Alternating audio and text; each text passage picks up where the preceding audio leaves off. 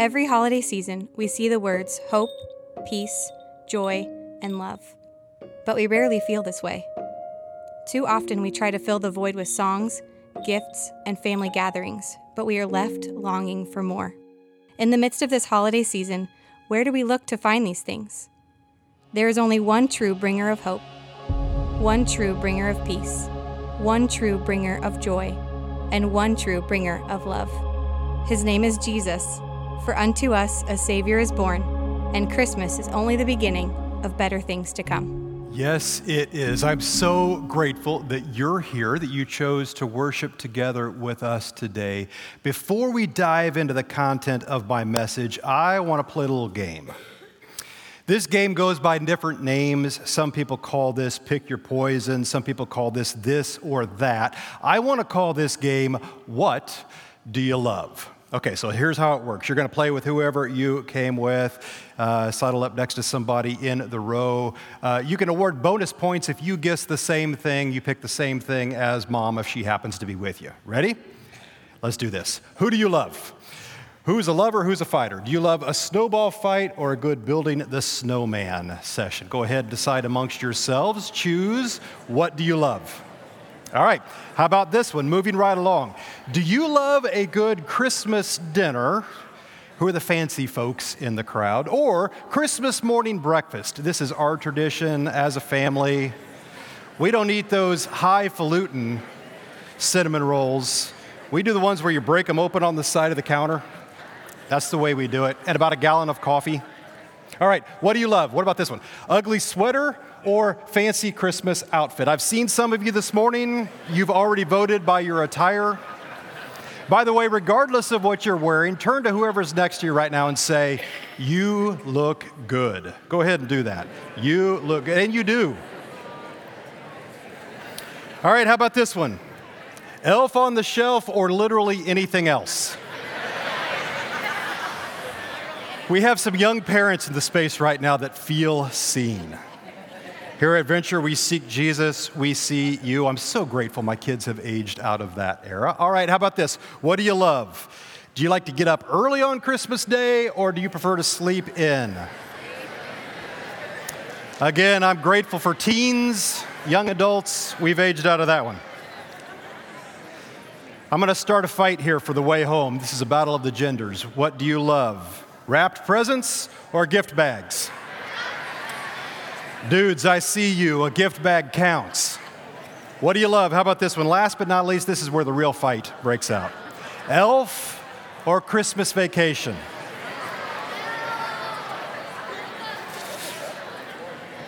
So I watched both this year. As a child of the 80s, it pains me to say this, but I literally turned to my wife, Dawn. We were watching Chevy Chase. I'm sitting on the couch, and I turned to her and I said, "This movie has a bit of a pacing issue. I don't know if I've been conditioned, my attention span, I don't know what the deal is, but it felt kind of slow to me." Speaking of pacing, the story that we're going to dive into together today is an ancient story. God has been pacing this story for a very long time. Let me give you a sneak peek at our outline. I want to start in this storyline in the middle of the crescendo moment of the story. That's where we're going to start. Then we're going to skip back to the end of the first act. Then we're going to land the plane, you and I together, at the beginning of the end of the story. Some of you are going to turn to your spouse right now and say, "How many metaphors can he mix in one paragraph?" Well, there you go. Let me catch you up real quick. We've been doing a series all through December called It's Beginning to Look a Lot Like Christmas. Somebody ought to write a song. And each week, we've been doing this thing with an Advent wreath. Some of you, you know exactly what this is. Maybe you grew up in a tradition that celebrates this. I didn't. Quite honestly, at Venture, this is something kind of novel for us this year. What I haven't talked about yet this month is some of the symbolism that happens even in the wreath. I learned this. I'll share it with you. It's made of evergreen boughs. Why? Because God's love continues even in the darkest months of the year, wintertime. evergreen. It's round to symbolize the same thing. His love doesn't have a beginning and an end. It's not linear in nature. It's ongoing. It never ends. Each week, it's beginning to look a lot like Christmas. We've talked about one of these candles. We started with hope, the prophecy candle. Then we talked about peace, the Bethlehem candle. Oh, little town of Bethlehem, how still we see thee lie, peace. Last week, we looked at joy, and we lit that candle. Today, the title of this message is, It's Looking Like Joy. And I'm going to light, love. I'm going to light the love candle. It looks like love. Maybe you noticed the middle of the wreath, there is the Christ candle. We're going to hold on and we're going to celebrate that one here in just a minute. It looks like love. By the way, some of you are here today because somebody loves you and they've invited you to join them. I'm so glad that you're with us today. I want to dive into the crescendo moment in the middle of the story. If you want to join me, I'm on page 1027 in those Bibles that are underneath the seat in front of you. You can go there if you'd like. Keep me honest. Make sure that I'm reading what the text says. If you want to join me, I'm in Luke chapter 2, verse 9. We read this a bit earlier. It's tough to compete with cute kids. The girls did an incredible job with that. But I want to zero in on a couple of verses that they just read. It's ancient times. The shepherds are out in their fields. It's dark. I wonder if they're afraid of the dark. Let's read together. Verse 9. An angel of the Lord appeared to them, and the glory of the Lord shone around them, and they were terrified. That word is a big word. They were scared. They were terrified. We've talked about that each week. For good reason, that had to be a scary moment. But they were a little jumpy to begin with. We talked about this week 1. They lived with the boot of Rome on their neck. They were already a little bit jumpy. Let me ask you this question. When's the last time you were scared? When's the last time? I was thinking about that this past week. You know how on Facebook it does that thing where your memories pop up? I had a memory pop up from 5 years ago. We were remodeling our kitchen. I wanted to put a bit of a spray booth in my basement, and so I'm spraying the fronts, the cabinet doors. And my wife saw that, and she thought it was a little spooky looking. She started referring to it as the murder booth. Here's a picture she took. Maybe some of you have seen Dexter, and you get it. A little bit of good-natured teasing starts going back and forth, and then I have a mild fear. I don't like clowns. I don't like them. Why? Because I have the gift of wisdom. There's something just wrong about an adult man dressed up, makeup on his face. He doesn't feel like he's happy, but he paints a smile on his face. I don't like it. She knew this. Next time I go down to do the work that I'm doing, this is what I see. Let's go in a little closer, shall we? Scared the snot out of me. That just fueled her. That just encouraged her.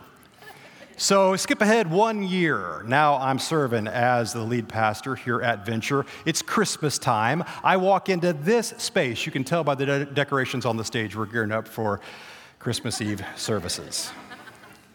Not cool. Now, Santa Claus happened to be here that day, and so I said, Santa, I need you to help me do my light work. And he stepped in, and this is what he did. Thank you, Santa. Don't be afraid to get in there and mix it up. Santa, when's the last time you were scared? Well, word got out, and oh my goodness, I tend to get here to the church building early on Sunday mornings. Sometimes it's dark outside, nobody's here yet. I walk in, and somebody else, this one wasn't my wife, the word began to spread. Somebody snuck this one into my office. I'm so thankful I didn't see this out in the middle of the woods during deer season. Otherwise, there'd be a little hole right here and 2 little holes. scared the snot out of me. What are you afraid of? It doesn't matter what I get for Christmas tomorrow. Doesn't matter. I've already received my favorite present, both in the gift itself and the experience that it offered. We're together with my sister-in-law and brother-in-law last week, a couple weeks ago, and my brother-in-law, Scott, he went all out. He wrapped my presents, you see here, he's jammed a sacrificial arrow down through them. I unwrap this, I can't wait to see what's inside. I unwrap this. It's hollow on the inside, and he's stuffed my present up on the inside. That arrow was for me to go into the backyard the next day, shoot that clown with an arrow. Some of you are like, well, you missed. No, they're like vampires. You don't aim for the head. It's the heart. Inside that was my present. I had to shoot it out. How cool is that? Kids, do you want to know what's inside the clown? You want to know what my present was? I'm not going to tell you. Yet. Just like Christmas, you don't get to unwrap the present today. You have to wait till tomorrow morning to unwrap. I'm going to tell you what was inside that at the end of this message. Hang with me. What are you afraid of? What are you scared of? Just to be clear, we would have all been scared. Let's go back to the angels and the shepherds. What does it even mean where the text says an angel appeared or that the glory of the Lord shone around them? I bet it was bright. I bet it was loud. And just so we're clear, if I had been one of those shepherds, I would have said, every sheep for themselves, I'm out of here. But before the shepherds could run, here's what happened next. The angel said to them, do not be afraid. Don't be afraid. I bring you good news that will cause great joy for all the people.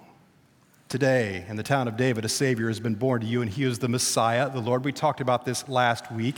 This is good news for all the people. It's even in the language there. There's good news for Jews, good news for Greeks, good news for Romans. Those words are packed with meaning. It's good news for all the people. This not so silent, super loud announcement of Jesus being born is good news. It was a big announcement. It probably felt bigger to them than it does to us right now. Why? Because it had been, get this, we don't talk about this very often.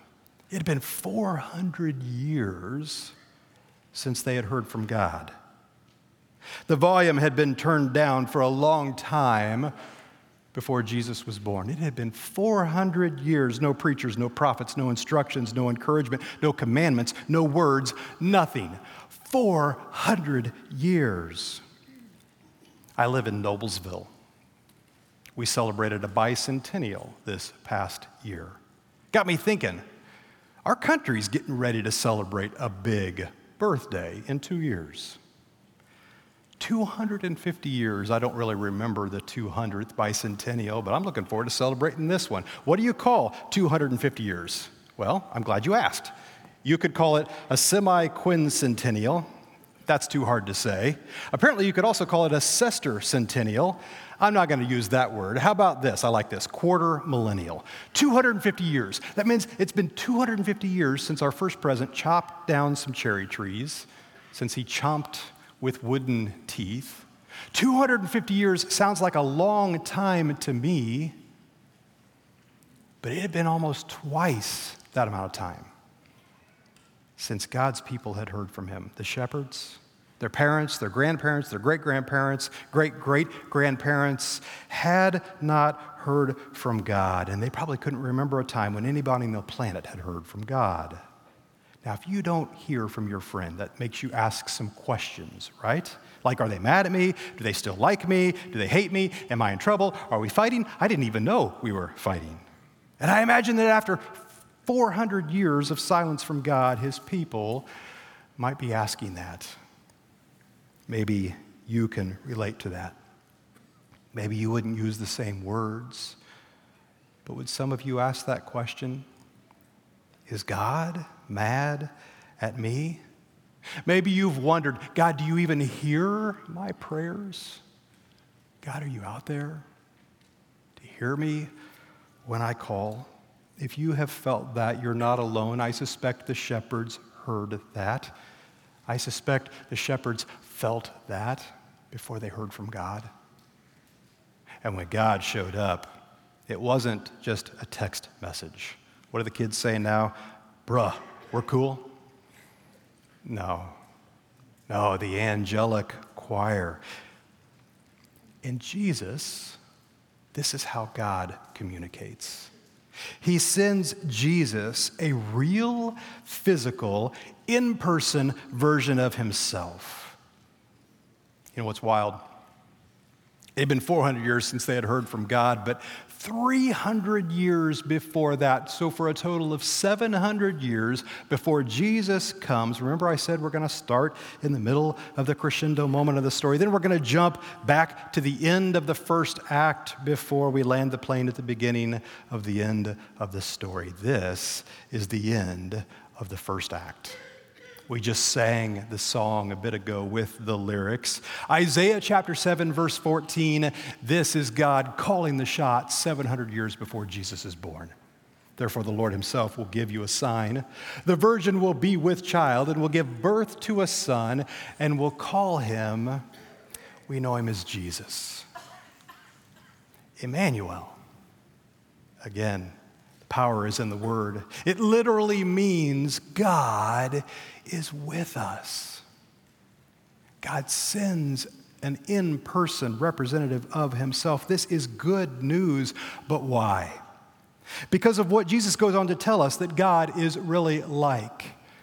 This was his message, that God, we just lit the candle, God was love. God was love. Jesus echoed that language in the Gospel of John, Matthew, Mark, Luke, John. You know it as the touchdown verse, chapter 3, verse 16. He's having a conversation with a dude named Nicodemus. This is read in my Bible. Jesus is describing himself when he says this, "For God so loved the world that he gave his one and only Son, that whoever believes in him shall not perish, but will have everlasting life." In other words, you didn't have to wonder what God thought. Was God mad? Was he distant? Was he frustrated? No. I recently reconnected with a college buddy. His name's Ryan. His dad, we know him as Dr. Rick. We spent some time with Dr. Rick with one of our boys. Jordan was a little boy. We adopted 4 of our 5 kids, and Jordan had a thing. As a child of the 80s, I don't like this title, RAD. There was nothing rad about this. It stands for reactive attachment disorder. Some of you, if you live and move in adoption circles, you understand what some of this is about. Basically, it's about the ability to bond in a significant way with another person. In the middle of this therapy that we're doing, Dr. Rick looks Dawn and I in the eyes, and he gives us some good language, some coaching to use, including this phrase: I can love a boy who hits me. I can love a boy who calls me horrible names. I can love a boy who calls my wife horrible names. I can love a boy. I can love. We ask him, Dr. Rick, what's this about? He's a psychologist. He quotes a passage of scripture to us. I love this verse. 1 John chapter 4, verse 18. What are you afraid of? If you are, lean into this verse. There's no fear in love, but perfect love casts out fear. What are you afraid of? He was describing to us, Dr. Rick, that, a lot of that fight or flight stuff is brain stem, reptilian brain stuff. He says we need to use love as an active tool to move this to the processing space in the brain, the amygdala. Perfect love casts out fear. What are you afraid of? I listened to a podcast this past week. The inventor of the infinite scroll, this guy, who's made billions of dollars for social media companies. Why? Because they've got you hooked. He said this, I thought this was so interesting. He said that this right here is a race to the bottom of the brainstem. What are you afraid of? What is it as you scroll that makes your heart pound faster, that induces fear in your heart? What is it that maybe you're afraid of that you're seeking to avoid? And this is an avoidance technique to get caught in the infinite scroll. What are you afraid of? Can we move past silly things like clowns? When I was in sixth grade, it was my job to take the trash out to the burn barrel. We were doing our part. We lived in the country. We were trying to put a hole in the ozone layer, so we would burn our trash. It's Christmas, boxes, wrapping paper. It's dark outside. I walk outside to burn the stuff, and I realize in that moment, it's not that I'm afraid of the dark, it's that I'm afraid of the things that go bump in the dark. What are you afraid of? We have a daughter that's doing some missions work overseas right now. She's in Vietnam, then she's going to go to the Philippines. And I don't want to say I'm scared, but I do feel a heightened nervousness. I'm praying for her. I'm a little bit nervous, maybe anxious. Parents, you probably can relate to that. Somebody here has recently received a diagnosis. What are you afraid of? Your heart pounds faster. Maybe even worse yet, somebody here has a loved one who has recently received a diagnosis. Let's call it what it is. Are you afraid of dying? I do funerals occasionally. There is a marked contrast when I officiate a funeral and the family knows that loved one is with Jesus. Marked contrast between that. It reminds me of the passage in Scripture that says, the Apostle Paul says, we grieve, but we do not grieve as those who have no hope. What are you afraid of? Are you afraid of dying? God was love. This is the message that the shepherds received, and that was the good news that the angels came to tell the shepherds. Sending Jesus was the loudest possible message God could send to tell us what he's like and that he's thinking about us and that God was love for all the people.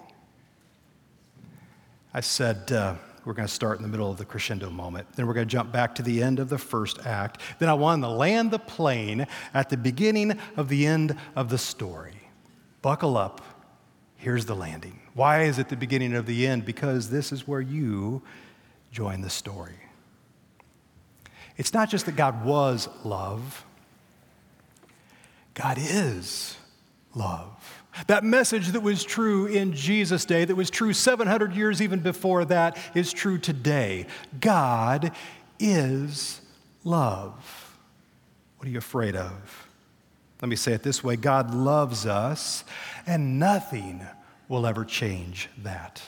Jesus' message shouts that there's a blurry line between life and death. There's a blurry line between this life and the life to come. What are you afraid of? All right, kids, I promised. Can I tell you what was inside that clown that I got to shoot at? Can I tell you what present I received? Are you ready?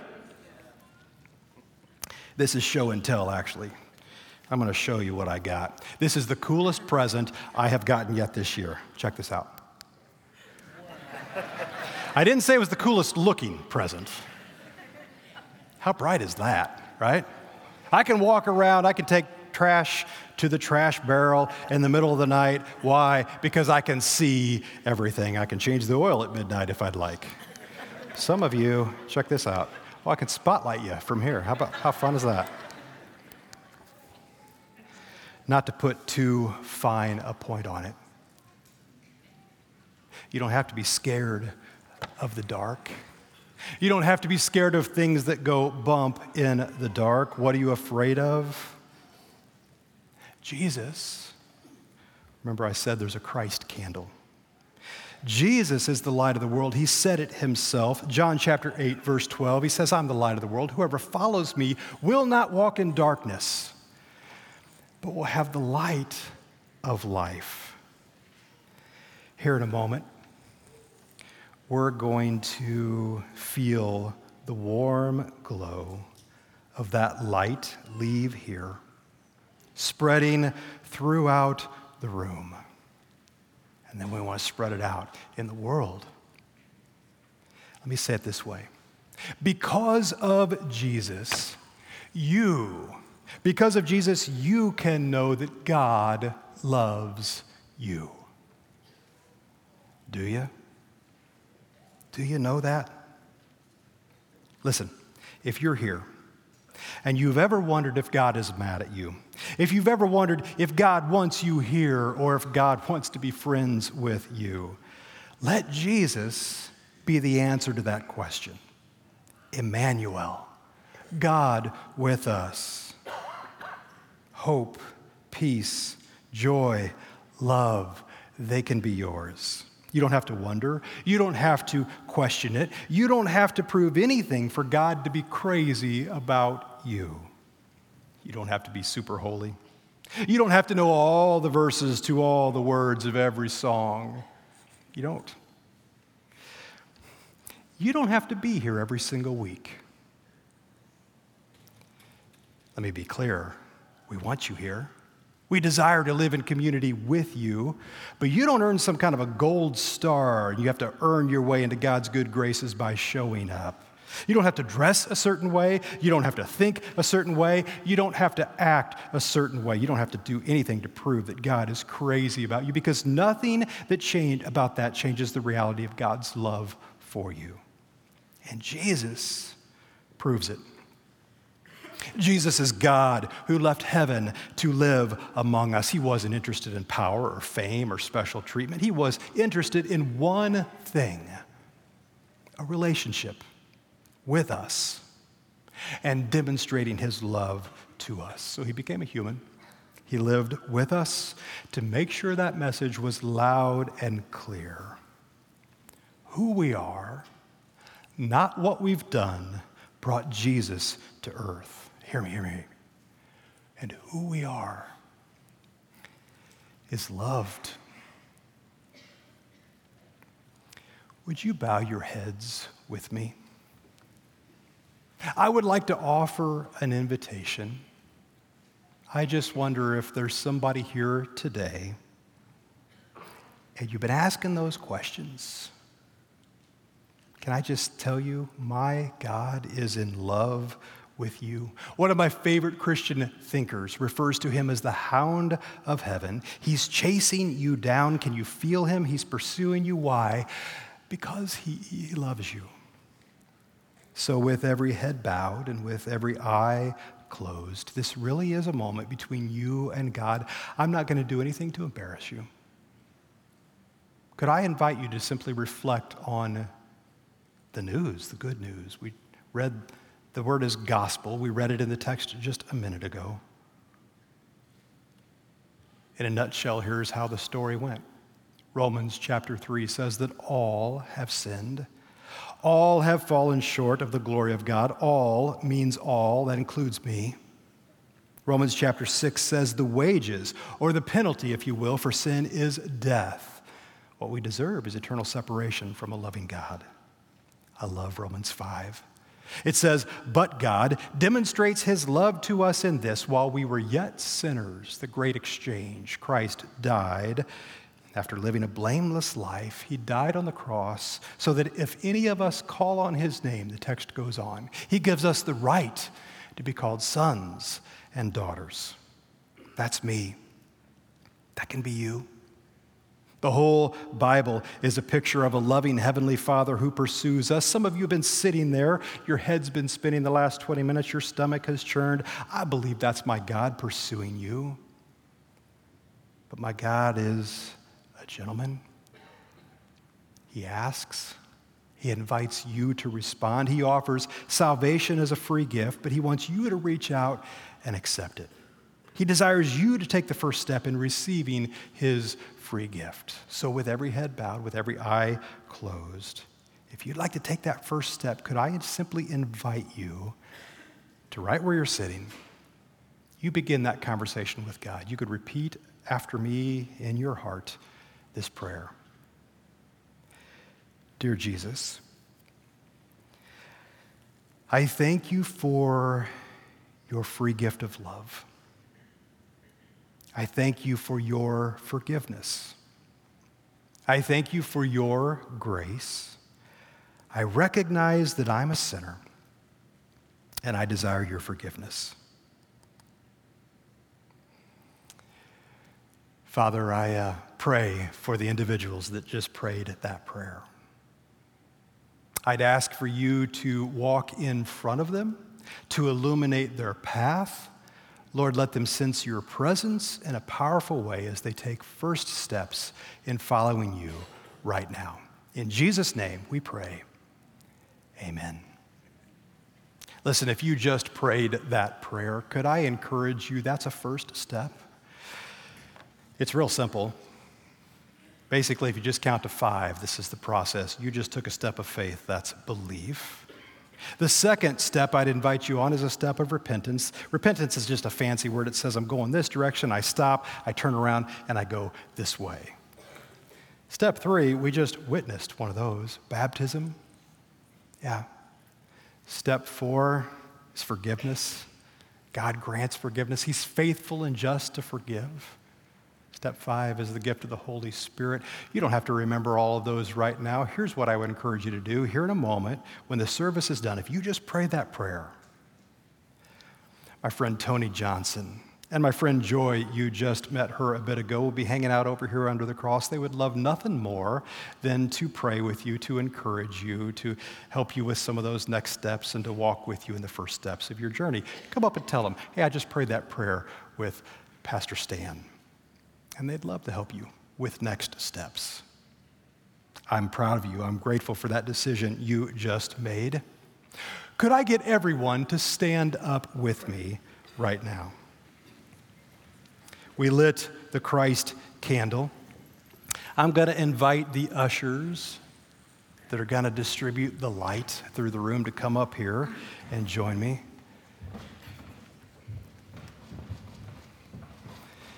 And as we do this, can I simply remind you that God was love? But it's not just past tense, it's present tense as well. It's not just that he was love, it's that God is love. And you can, because of Jesus, you can know that God loves you. He said it very clearly, I am the light of the world. Whoever follows me will not walk in darkness, but will have the light of life. He said in the Sermon on the Mount, you are the light of the world. A city on a hill can't be hidden. Neither do people light a lamp and stick it under a bushel, barrel, basket. No. They put it in a lampstand in a prominent place in the house so that the whole house can be seen by it. Hey, on behalf of our staff team, on behalf of our elder teams, on behalf of Dawn and I here at Venture, can we simply wish you a Merry Christmas filled with light, filled with love, and filled with life. We know him as Jesus. Let's worship him right now.